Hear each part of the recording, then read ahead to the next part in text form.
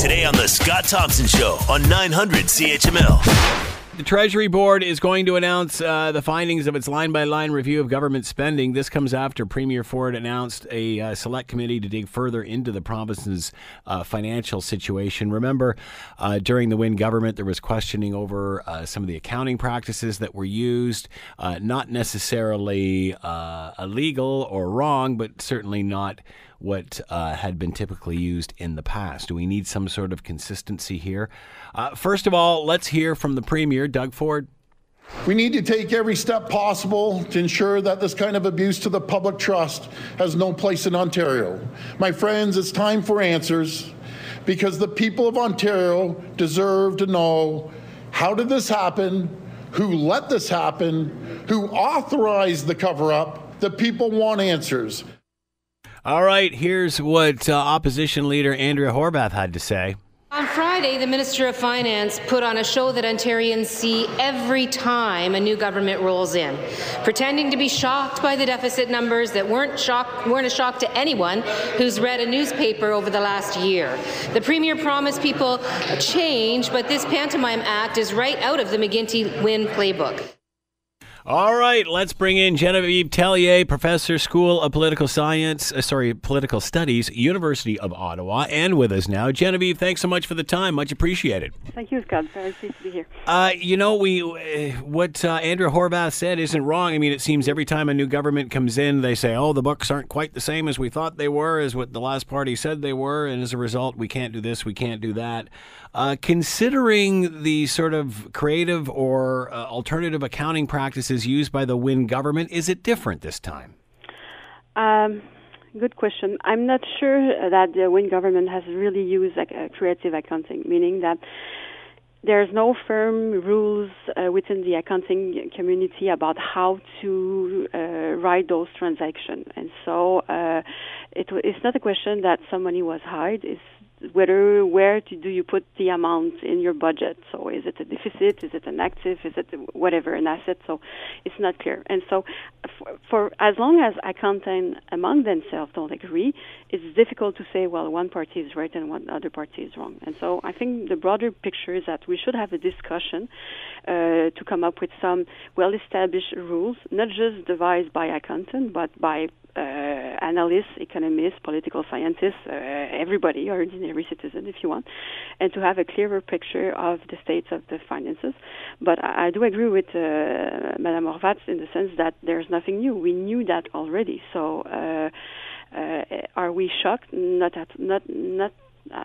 necessarily, but there is a deficit, and the question is, do we want to continue with that, or do we want to raise more money or cut in order to balance our books? That's the real question, in my view. As you said, the rules aren't quite clear. Depending upon who you ask, each set of rules could be viewed as correct. That being said, isn't it normally done a certain way within government? Obviously, people who do this are going to do this to show the best possible results they can. Mm-hmm. That being said, should there be some sort of consistency here, and should that be an accounting decision or a political decision?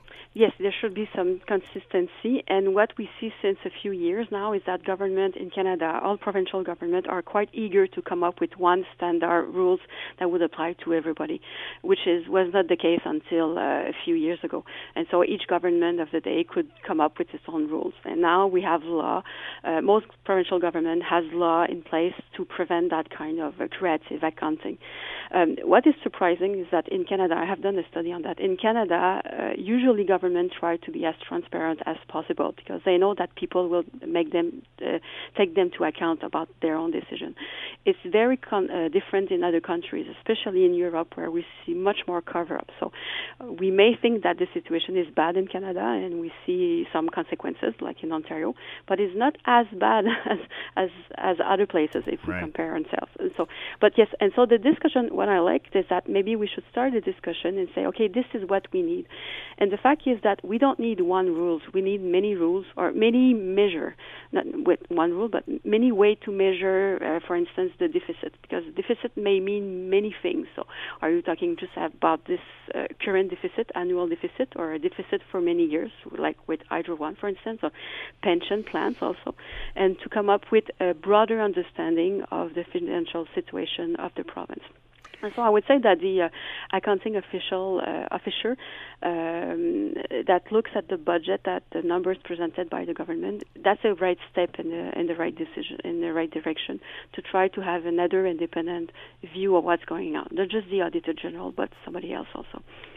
It just seems, Genevieve, that the only reason for using this different method or other method of accounting is to make it look like things are better than they are. Does this doesn't benefit the taxpayer in any way, does it? By whether you claim this is a loss or what have you, it's really for show. It doesn't benefit the taxpayer in any way, and isn't that what the focus should be here? In a sense, yes, you're right. We want to have the true number. But on the other end, the deficit that is presented is not actually the real amount that we owe, in the sense that things may change next year.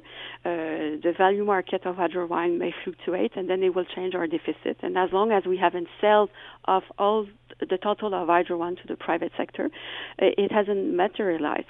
So I would say that what we have now is a virtual deficit. So something is kind of a construction. If you go to the bank and you say to your banker, what do I owe? It's not necessarily the same amount. So it's much more complex, and it's based on different scenario about projection into the future. What will happen, for instance, if I have more money to pay for pension plans? And that's difficult to estimate.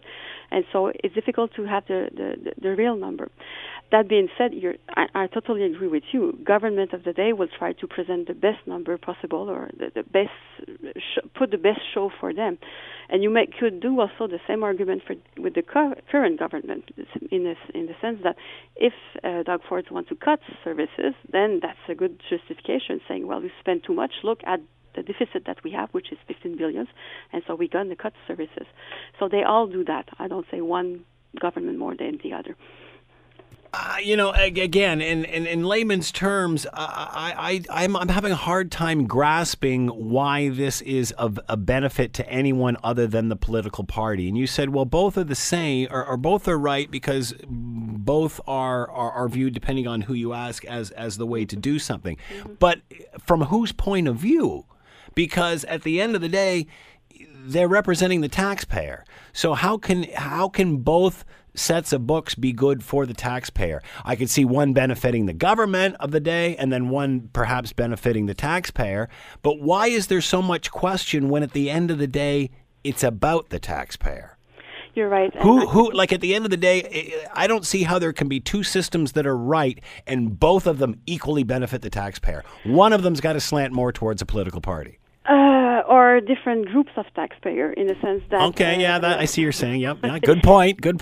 So you may have your tax raises now or in 10 years, and that will happen with Hydro One. So what the Liberal government has said is that, okay, we're going to lower hydro tariffs now, but in 10 years or 15 years, taxpayer will pay much more. There's going to be a big increase on tariffs.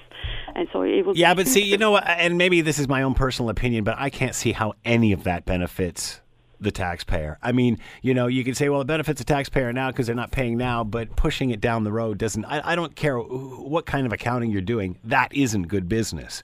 So again, I don't know. Even that is that really benefiting the taxpayer? I mean, is it benefiting the taxpayer when we're pushing something down the road because of a mistake a previous government made? I'm not sure it's a mistake. I think it's about a different way of saying who will pay. So a taxpayer now or a taxpayer in in the next generation.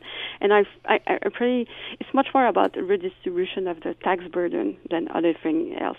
Everybody will pay eventually, but who will pay? It depends. So but if that was the case, Genevieve, we just all push it on to the future generation. Why should we worry about it? Let them worry about it. I mean, that's not responsible either. But that's what we are doing, yeah. and we are rewarding government for that. So I think we are all doing that, so more or less consciously, but we prefer less taxes than more taxes. And if we have to pay more hydro bill, let's have the next generation pay for that. That's basically our natural instincts, and I agree with you. We should change that, and we should it should be more clear how our money is spent towards. So, for instance, if you pay for infrastructure, you build a new hospital, that would make sense that future generation pay also for that. So, to borrow would make sense. But if it is for electricity consumption, for now, I'm not sure that that should be the case. And so, when we say more transparency and having more complete information, this is about that kind of issue that matters. Another matter also important is how much do you pay when you borrow. Interest rates are very low currently, so you may take advantage of that. That would make sense.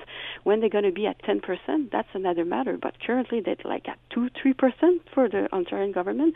It's a bargain. So maybe you should spend more. But we need this information. It's not just with one number that we have the information. We need more than just a number, and be a bit more sophisticated when we talk about that. Understand the bigger picture and come up with a better assessment of this situation. Will we get that, Genevieve, or do you think this is all politics? We don't get it. Unfortunately, I think it's politics, basic politics. And as you said at the beginning, a new government comes in and will say yes, the book are not right, and so we're going to launch our own inquiry, and all government do that. Dalton McGuinty did that when he came to office. All the Quebec government done that, so it's a natural instinct to do so, and maybe we should stop and have a more independent assessment of the situation. But by talking about it publicly, I think that's a good start. Is it now more important this time simply because we are questioning the different types of accounting being used? Yes. As we said, sorry to interrupt, but as we said, every government does this, but is it different now because we are questioning it so much? Yes, I think so. We're coming a bit more unease with that. And so it matters, and people, I think, pay more attention to it. First of all, during the election campaign, we talk about finances much more than we used to do, and so we want government or we want party to say this is how we see the situation and this is how we'll address that. So the fact that we want more answers and more fact-based analysis, I think, is a good thing, and we are entitled to ask questions, and we should ask questions. We should ask the Ford government to say, okay, what will you do? What's your plan? And be transparent with that also. That's important. So we have seen some report published since last week. That's a good starting point. I've read a few of those reports. They're not very elaborated, meaning that they don't go in depth very much. I would like to have much more information and then to have a more public debate. But yes, probably I would say it's more important now than it used to be many years ago. Will we learn from this? Can we learn from this, from these investigations that are going on now? I don't think so. I'm hopeful, but I'm not as confident because you know what? That may surprise many persons, but in Ontario, it's one of the most transparent system if you look at the provinces in Canada. So all the documentation that is published and how we do the estimates and how do we project spendings in the future for the coming years. And that was established with the McGuinty government in 2004. And so we thought things would have improved. Now we have a new government that comes in and say, so we start all over again. Should we start all over again while not build on what has been already done, like the pre-electoral report of the Auditor General? That was an initiative by the McGuinty government, and continue and try to improve it much more, but not start from scratches all the time. What do you think they're going to find out, Genevieve? Nothing. Sorry to say, but I don't see to see that money was hired and spent on frivolous thing. I don't see anything. So we'll know where everything went. We just may not agree with it all. Exactly. Yes, that's what will happen. Yes. Will at the end of all of this, will we come up with one sort of system that everyone can agree with, not just depending on the political party of the day? if there is a political will, we'll come up with what. That's for sure. It has been done elsewhere in other provinces, I think like British Columbia, for instance, or Alberta. But we need a political will. We'll need a political will that will build consensus. And frankly, I don't see it now, so maybe it will change. But for what I have heard from the Premier until now, I don't see this idea of bringing everybody on board and trying to create a consensus. Now, the report that was tabled last week by the former Premier of British Columbia, Gordon Campbell, exactly said that also, saying we need a consensus, and for him it was having the Auditor General and the government sitting at the same table and come up with a set of rules that everybody would agree upon. That's a good starting point. Hopefully they will be able to talk together. We'll see how it goes. Hopefully opposition party will also be able to be on board and talk with the government. With the Select Committee, I'm not sure. That also could be a good starting point.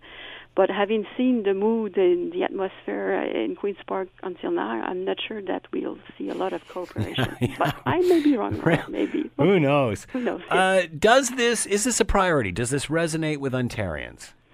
Is this one of those things that, we want this fixed? No, it's a debate among experts, I think. So what will people think is the 15 billion deficit figure? Agree or not upon that, and who should pay? Should we tax the richest or not, or cut taxes? That kind of debate that's going on all the time. But in the end, I don't think that most people will pay close attention to that. You don't think this resonates, or do they remember what a previous government did a year ago, or so on? Not the technicality. They will remember the $15 billion because that's a big figure, and we say, well, that's twice that than what was estimated. But apart from that, I don't think we'll go into the details of how come we came with that figure, and is that a good figure? There are some debates about that. As I said, the accounting profession is not in agreement about that, so there are different views on those numbers. Genevieve, do you think political parties learn from this? Do you think the Liberals understand what happened? Do they understand why the other party won, or is it just about regrouping and winning the next one? I think they understand. I do see a kind of we have more knowledge, so we learn from the past collectively. I would go and support that assessment, and I would even say that. Politicians are quite eager to listen to us in the sense that they need to be elected, and so they need our support. That's the basic of democracy, so that's the good news. And so if we voice enough our concern, they will pay attention and they will deliver what we want. Of course, I don't say that everything goes well. They may try to cover a few things. They will try to present things on a positive side, but that's for us to pay attention. So then again, that's democracy. So yes, I would be kind of in the optimistic camp and saying, yes, they do learn, but at the same time, there is a natural habit of thinking about ourselves, and so politicians want to be reelected, taxpayers want to see their tax cut, those beneficiaries of public service want more services, and so there's a debate, and I think that's normal in our society. Genevieve Tellier has been with us, Professor, School of Political Studies, University of Ottawa. Fascinating, Genevieve. Thanks so much for the time and insight. Much appreciated. Thank you, Scott. You're listening to the Scott Thompson Show podcast on 900 CHML. We all know about a municipal election, the municipal election coming up in October 22nd. Lots of chatter in Toronto about them switching theirs all around and what the Premier's been doing to reduce the seats from 47 to 25. Well, here's another spin on the municipal election that it encourages voting, I guess. But also, again, just shows us what the candidates have to do to get our attention and what may do to get our attention. Let's bring in Ryan Coles, council candidate in Cambridge, who's posted a picture online that is generating a bit of controversy. Ryan is with us now. Ryan, thanks for the time. Much appreciated. Hi, how are you? So tell us a bit about yourself, Ryan. Is this your first venture into politics? Yes, it definitely is. And you're running for Ward 7 in Cambridge, I understand. How did you get the idea? Well, tell everybody what you've done. Before this year, I was not politically active at all. Like many people that I know, I just was completely uninvolved. And then this year, I began documenting some of the homeless and opioid crisis that is happening all across the nation, and especially here in the downtown Cambridge area. And that got a lot of attention, and it gave me an outlet to be who I am and try to help out and do what I can. So a number of people, those videos got a lot of attention on YouTube on my channel, Tree Camps, and I was asked by a number of people to run for city council, and I actually dismissed the idea at first, and the more I looked into it and thought about it, I thought this is something I could really do, and I think I could be very good at, and the city could appreciate what I have to offer. So 2 weeks before the end of nomination, I got nominated. I got my signatures, and then I had to really get to work on learning everything about the political system and the local community, and get myself up to speed. So I definitely did that, and my campaign's been going really well. And basically, I decided to do the Vote Naked hashtag. Again, it was something I didn't think about considering doing at first. And then after thinking about the idea for a few weeks, I thought that it could actually be a very beneficial thing to bring awareness to voting, and then online voting especially, which we have a couple weeks to do that. And I definitely support the online voting. So, yeah. So this campaign, hashtag Vote Naked, is really about trying to encourage those to move towards voting online. Yes. The more I thought about doing the hashtag and the photograph, I thought this is gonna be something. Yeah, this can be very impactful, and I have seen already that there is a good number of people that have never voted that are most likely going to vote now and didn't know that they could vote online. And I think it's such a great thing because there's so many people that want to. It's such a great thing that you can do some research online, get interactive, and vote. It's I think a really good thing. So I wanted to bring as much awareness to that as I could.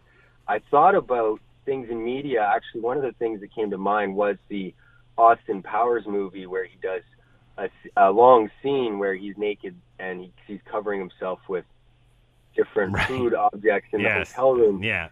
And I thought about a lot of things, and I thought this is acceptable, and some people are probably not going to like it, but I think overall it was like the right thing to do, and that I was so good for the campaign. Good for the campaign, about online voting, and a good way for you to propel your name into into the electorate, and not being an incumbent or any of that sort of thing. It has got you publicity. For sure, and it represents what I'm about openness and transparency and forward thinking. And you're not going to be naked in the council chambers, are you? If you get in. No, definitely be wearing a suit. It was a one-time deal for me. Something I had to put a lot of consideration into before I did it. So that being said, things like this can go either way. What's the feedback been like? Yeah, some people have been absolutely hated it. Some of the first comments were, take this down, and I understand some people think it looks bad on, the city and things like that. I did get the idea from a former candidate who actually did the same thing, who is a professor, and he posted 4 years ago in the local elections, and he was running for a ward here in Cambridge.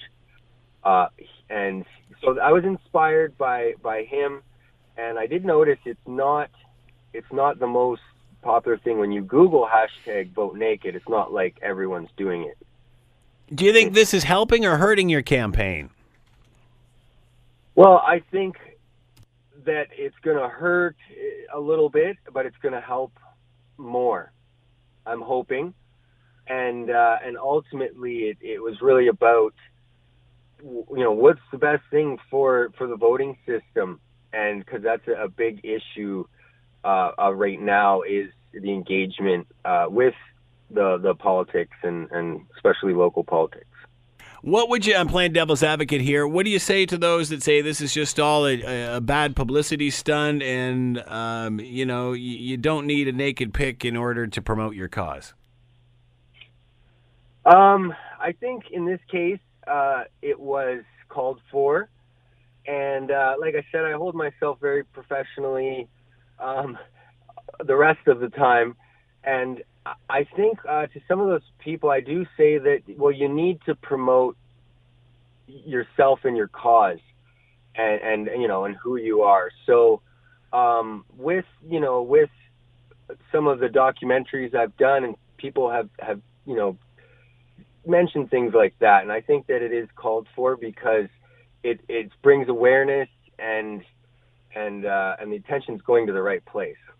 So how long has this been out, and who have you talked to? Has it generated interest for you?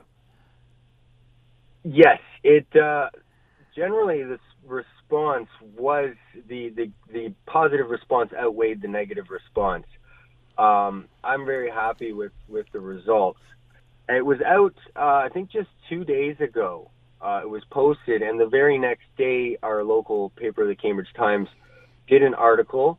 I'm not sure if the Kitchener-Waterloo Record, is going to pick that up as well. But it's had a really good response overall, for sure. It's been exactly what I wanted when I was taking the photo, and it's been great. Any feedback from other politicians? Oh, I think a lot of them are staying out of this one. I know, especially locally, there hasn't been much talk from the other candidates and politicians. Have any of them used this against you in any way? I mean, what happens if you get down to a debate and all of a sudden they start questioning this? Well, I have an important debate coming up, and I'm hoping to do well on that and get all my points across. I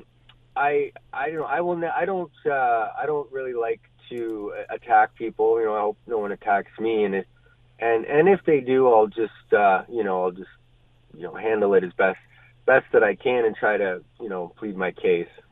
Ryan Coles has been with us, councillor candidate in Cambridge, who has posed new to not only promote his campaign, but jump aboard the #VoteNaked campaign, which is to promote online voting. Ryan, thanks for the time. Good luck. Thank you. You're listening to the Scott Thompson Show podcast on 900 CHML. Municipal election coming up October 22nd, and it's always difficult for those trying to get into the fray for the first time. Always the incumbents have the advantage because their name is more familiar. So what are you to do being a new candidate? Well, a new candidate, how about a nude candidate? Ryan Coles, councillor candidate in Cambridge, posted online a naked pic of himself with the #VoteNaked. This is all part of an international campaign to encourage online voting, to get more to participate and more to go out. Of course, it's a great cause. The picture has the potential councillor standing naked, lit very professionally off one side. It looks like it's a professionally done sort of shot, with a newspaper in front of his private parts and holding a cup of coffee. Vote for me. And again, this is all part of the hashtag Vote Naked campaign, which, of course, is on Twitter. Let's bring in Alyssa Freeman, PR, pop culture expert, principal at Alyssa Freeman PR. She is with us now. Why not have all of our politicians naked, Alyssa? Is this the future? Is this where we're going? Is this what I don't want to see? Is this what populism? Is this what a populist government becomes? Naked? Well, listen, you know what? Municipal politics, usually has a low voter turnout. We know that. Yep. And councillors are often, acclaimed, or they get in and you look at the vote counts and they're low. But, I have to be honest, until I saw the hashtag Vote Naked, I didn't realize that I could vote from home or I could vote online. So I have to say that it's... So it wasn't about the naked man on the picture. It was, oh my goodness, the message did get across to Alyssa. Well, let's say it was a little bit of both. All right, I interrupted. Go ahead. You know what? And some people, they said, were offended, but I wasn't offended. I thought, first of all, the photo was tastefully done. Mm-hmm. Secondly, it made me think, well, what do you mean vote naked? Oh, I can vote from home online. And then thirdly, this particular counselor, he is known as an activist. He does champion causes that often are in great need, such as homelessness, but get little recognition. So I think he understands what he knows that he has to do in order to get attention. So this is not straying that far from his brand or what people know him for.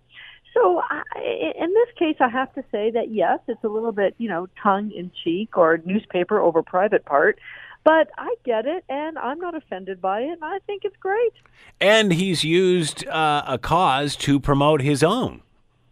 Well, exactly, he has. And, and I think that he sort of co-opted it from another, it was called, Vote in the Buff or something to that effect. And apparently there was another area politician that did the same thing last election and got some traction out of it. So why not, right? Listen, anytime you try to gain some notoriety, people want to do it through the media.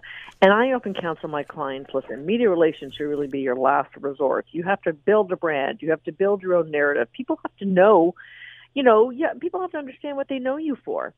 So based on that, he probably has done that over the years of, activism in his community. And so I don't think this is much of a stray from his own narrative. And it's hard to gain recognition. I always say in municipal elections, he or she with the most signs wins, because it's the only way you know who to vote for in your riding if you are so inclined to vote municipally. And this way, what I do hope is that people do put together naked guy with, the council they're supposed to be voting for. Why not put this on your sign?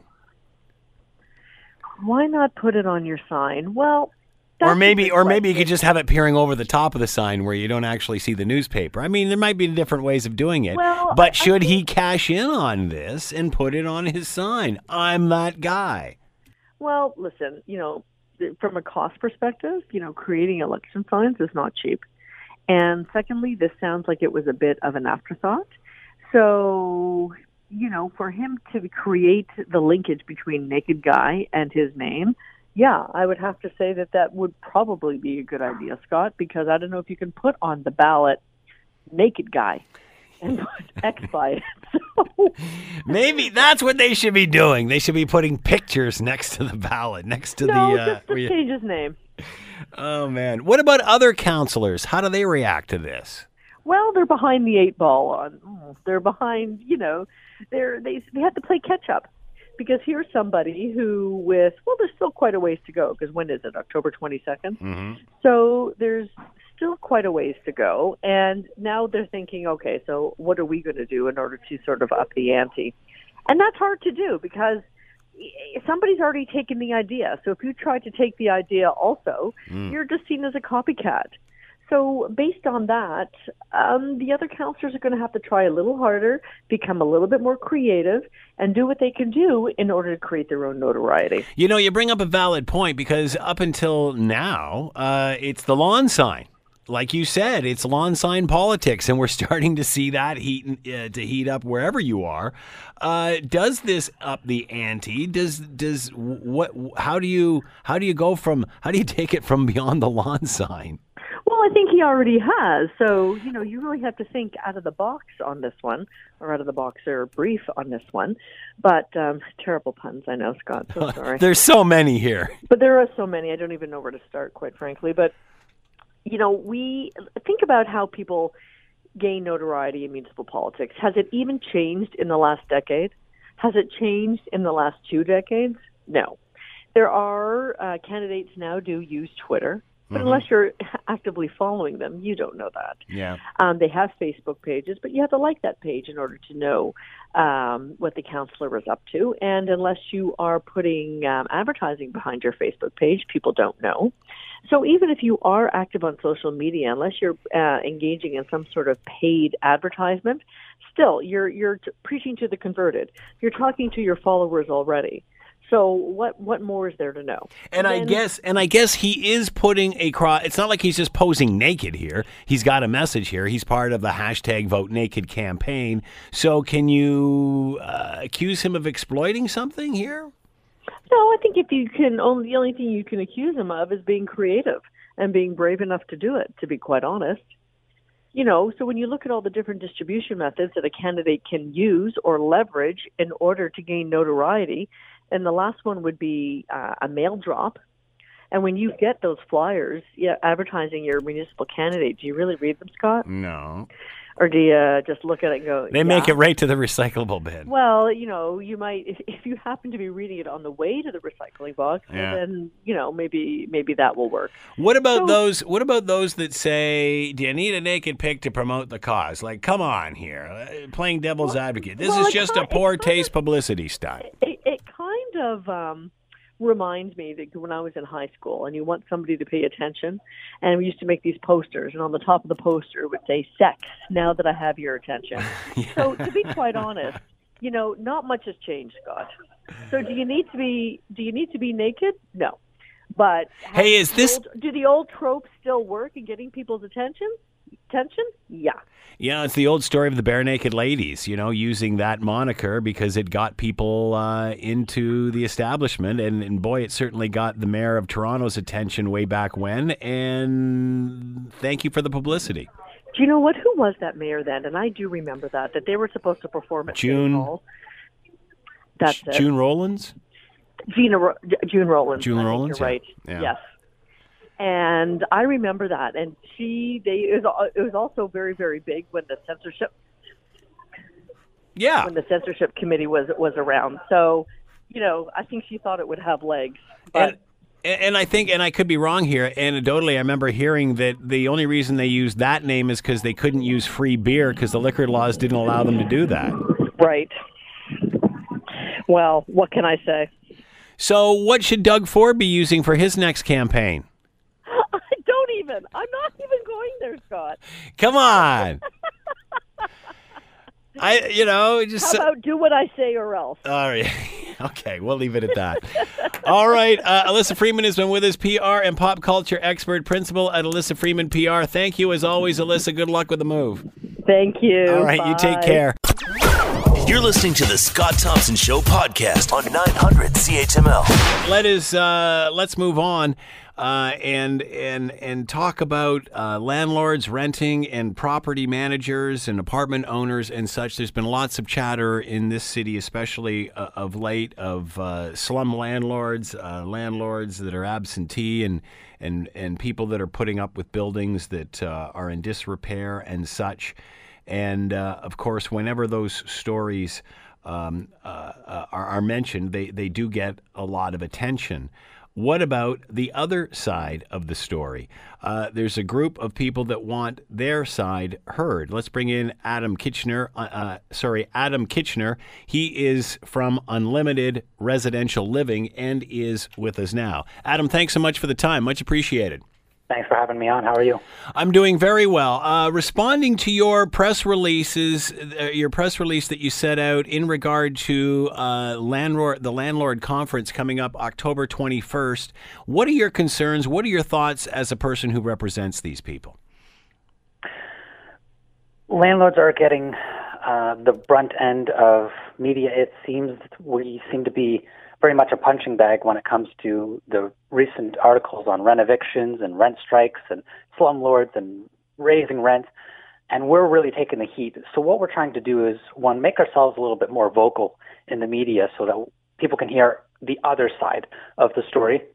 And two, we're hoping to get the politicians to start to talk to us, because right now no one's talking to landlords about how to solve the housing crisis.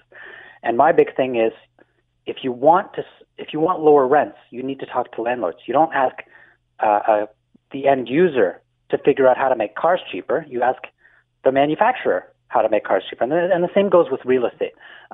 Nobody's talking to landlords. Nobody's asking them, how do we bring your rents down? So what is the other side of this issue? What are the challenges that landlords face? You know, when we hear stories of buildings in disrepair and such, I mean, obviously you can't answer to specific scenarios and such, but what are your challenges and what do you want the public to know? What we currently face is a landlord-tenant board that is completely backlogged. It can take, the eviction process can take up to 6 months to get someone out of a building. And we are forced to shoulder the burden of that tenant for the 6 months that they're still in the unit. And so does every other tenant that has to put up with that person in the building. So if they're a particularly bad tenant, that's quite a long time to have to deal with that situation. Meanwhile, if a tenant doesn't want to pay rent, the adjudicators, the landlord-tenant board, puts it on our shoulders to have to carry that tenant through their financial hardship. And that's not something that many landlords can burden. I'm not speaking about, larger companies. I'm speaking about the small mom-and-pop landlords, which is the majority in this province. The majority of landlords are small, hardworking entrepreneurs, families who have a full-time job, and they own a second property as rental income on the side. And they're forced to carry tenants.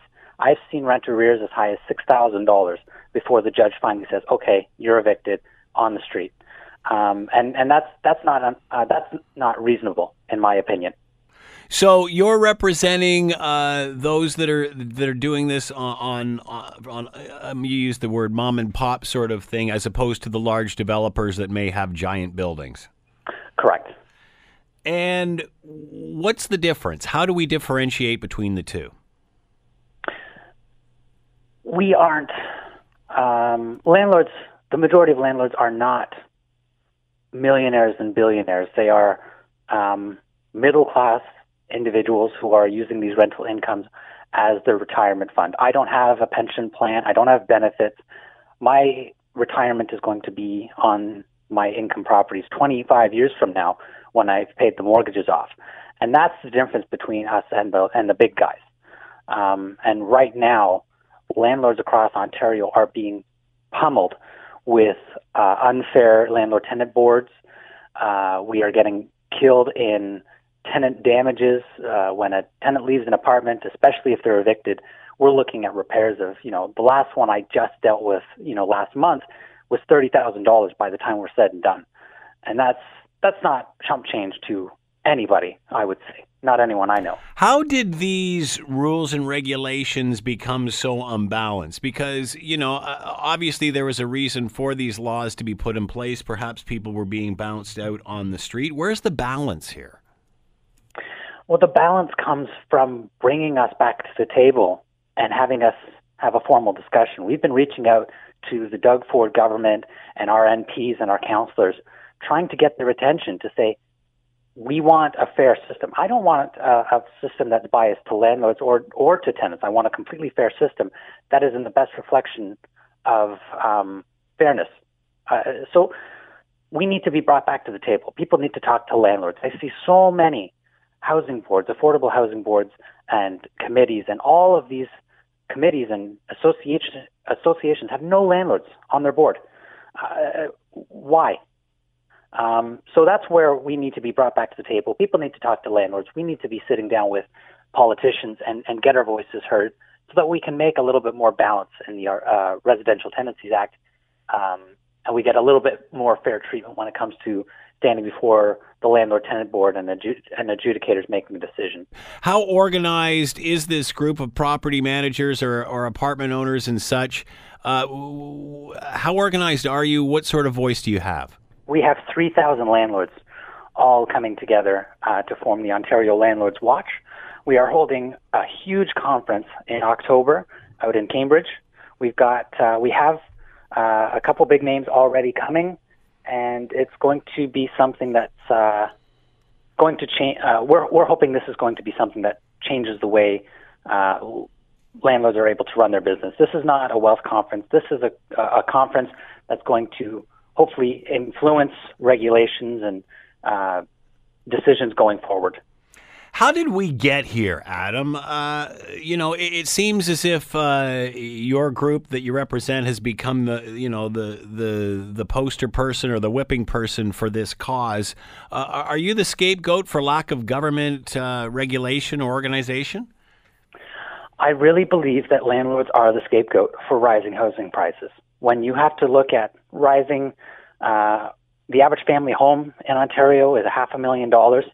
$100,000 of that goes towards just development fees and taxes paid by the developer to build that home, which is forcing a lot of middle-income families out of homes and into rentals, which is putting a huge strain on the rental market. You've got a huge portion of middle-income families looking at rentals when they should be out buying houses, and it's because of the stress test, it's because of the high house prices, but at the end of the day, we're not talking about that. We're talking about the landlords with too much supply, too much demand, not enough supply.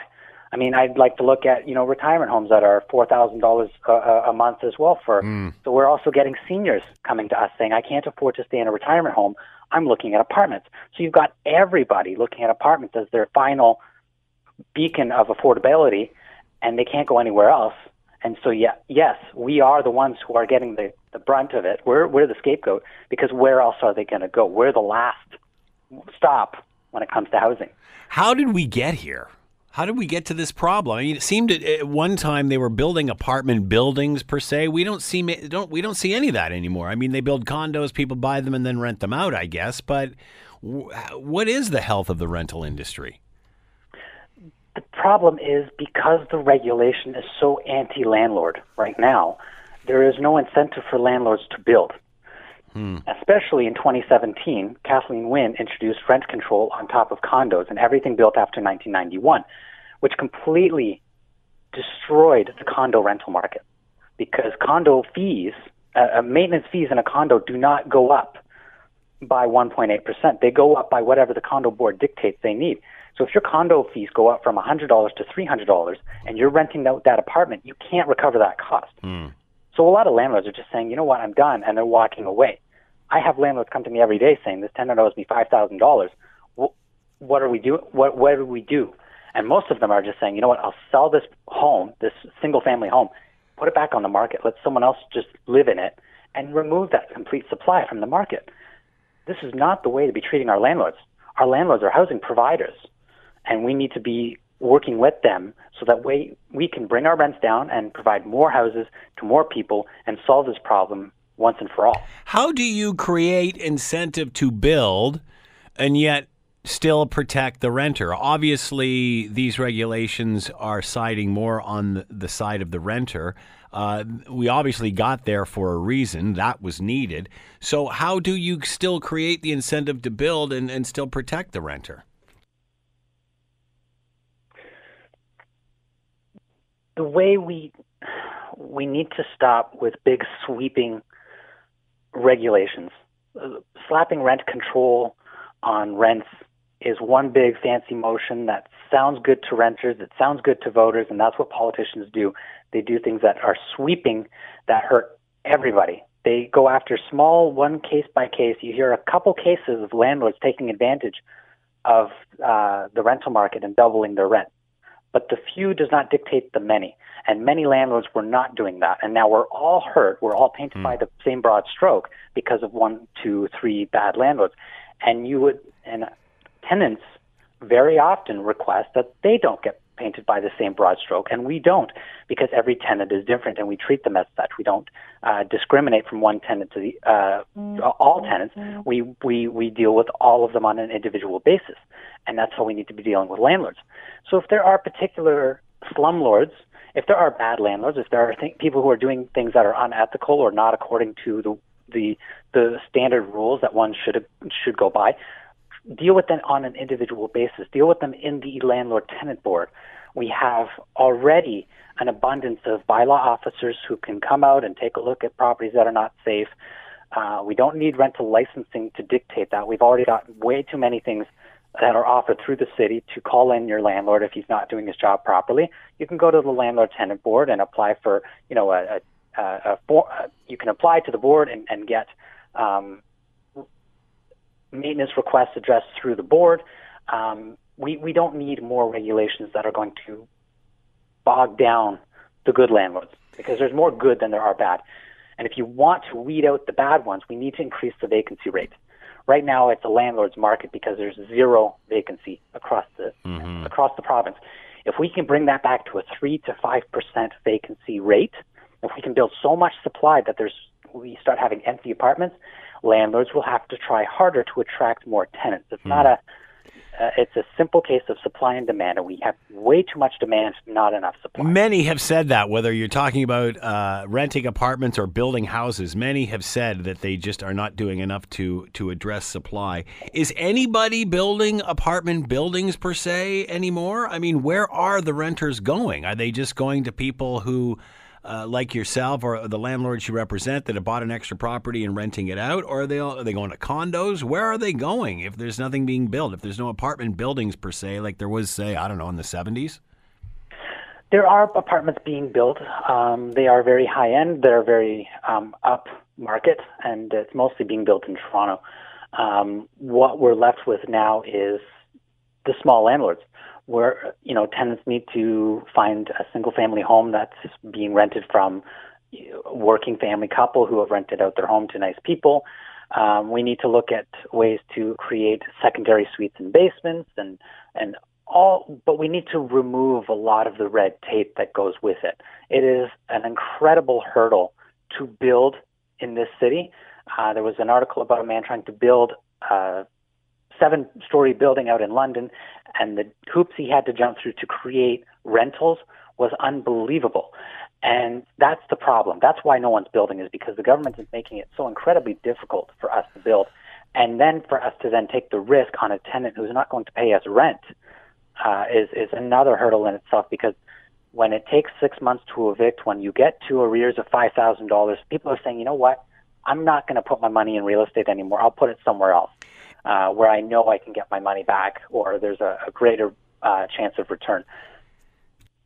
Is there any money in a developer building a rental apartment building, like, something that's 20 stories, 10, 20 stories? I mean, if a developer has the cake and the wherewithal to create such a building, are they going to build it for rental apartments? Or are they going to build it for condos and sell it and then be done with it? I mean, is there any advantage for a developer to have an apartment building renting out all the units?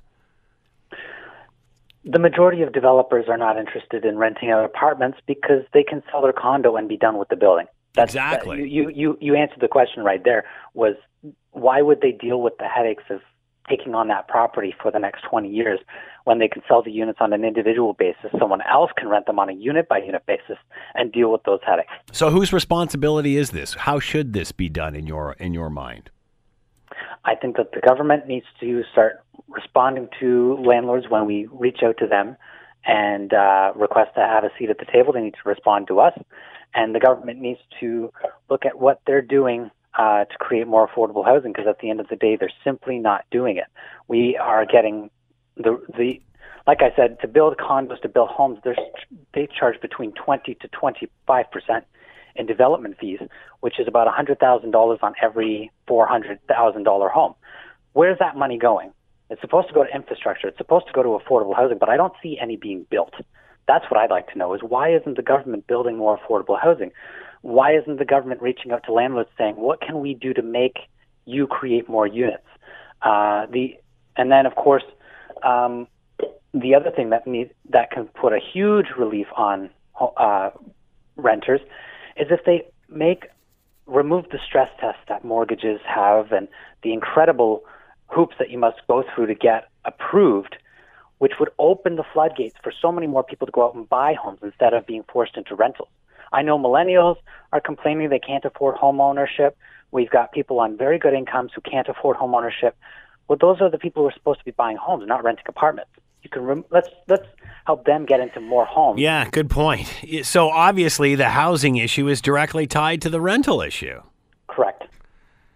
You know, couldn't we see this coming? I mean, we've been talking about this for 10 or 20 years now, and I can never understand why, and we had this discussion with Tim Hudak in regard to the Real Estate Association. Like, why are we stopping building? We're a country that has lots of land. I understand they want us stacking up like cordwood instead of, urban sprawl and such, but why in Ontario and in Canada is there a shortage of housing? That's just obscene. I couldn't tell you. I know that the problem is when the government tries to control something, they said that the housing market was getting too hot, so they tried to cool it. It didn't work. Every time the government... But again, cooling, if you want to cool the housing market, you build more, and then there's more supply. Demand goes down. Precisely, but it seems to me every time the government tries to meddle with something to make things better, it just ends up making things worse. Yeah. We need to, developers will tell you the same thing. When they go to build a condo, if you look at the condos, there was one that was just canceled in Vaughan. It was completely sold out and they canceled. They said, we're not building this. That's a serious sign of something going wrong.